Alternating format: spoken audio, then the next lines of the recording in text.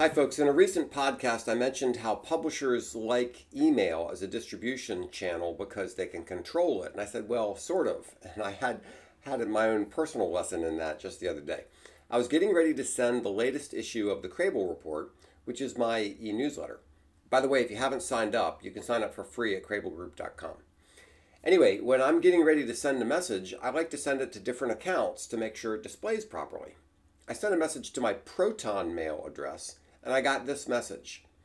This email has failed its domain's authentication requirements. It may be spoofed or improperly forwarded. Well, yikes. That surprised me because I had worked with the DNS experts at my hosting company to make sure everything was set up correctly and I could send email from my account.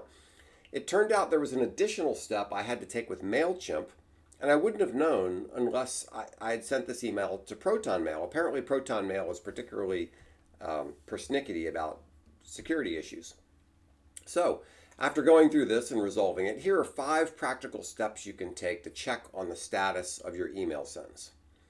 First, have a DNS expert review the settings on your domain. I hope you did that a long time ago, but there's no harm in checking. 2, look at the reports you get from your ESP. They can give you insight into things that might be wrong. Number 3, seed your campaigns with test emails from a bunch of different platforms and make sure they're all getting into the inbox. Number 4, use mail-tester.com. I'll put links below. It will generate a list of it will generate a test email for you. You can send to that test email address and it'll give you a report on what might be wrong with your messages. And then 5, check your domain's reputation at senderscore.org. Sometimes these services ding you for dumb stuff. It's the same with Google's page speed checker and similar services.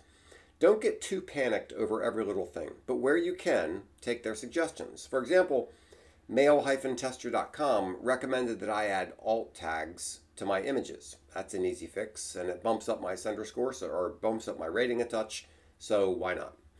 Anyway, this is something you should keep on top of because if you're going to rely on email as a delivery channel, you need to make sure you're actually delivering your emails. If you have operational issues or questions about publishing technology, give me a call. Happy to help.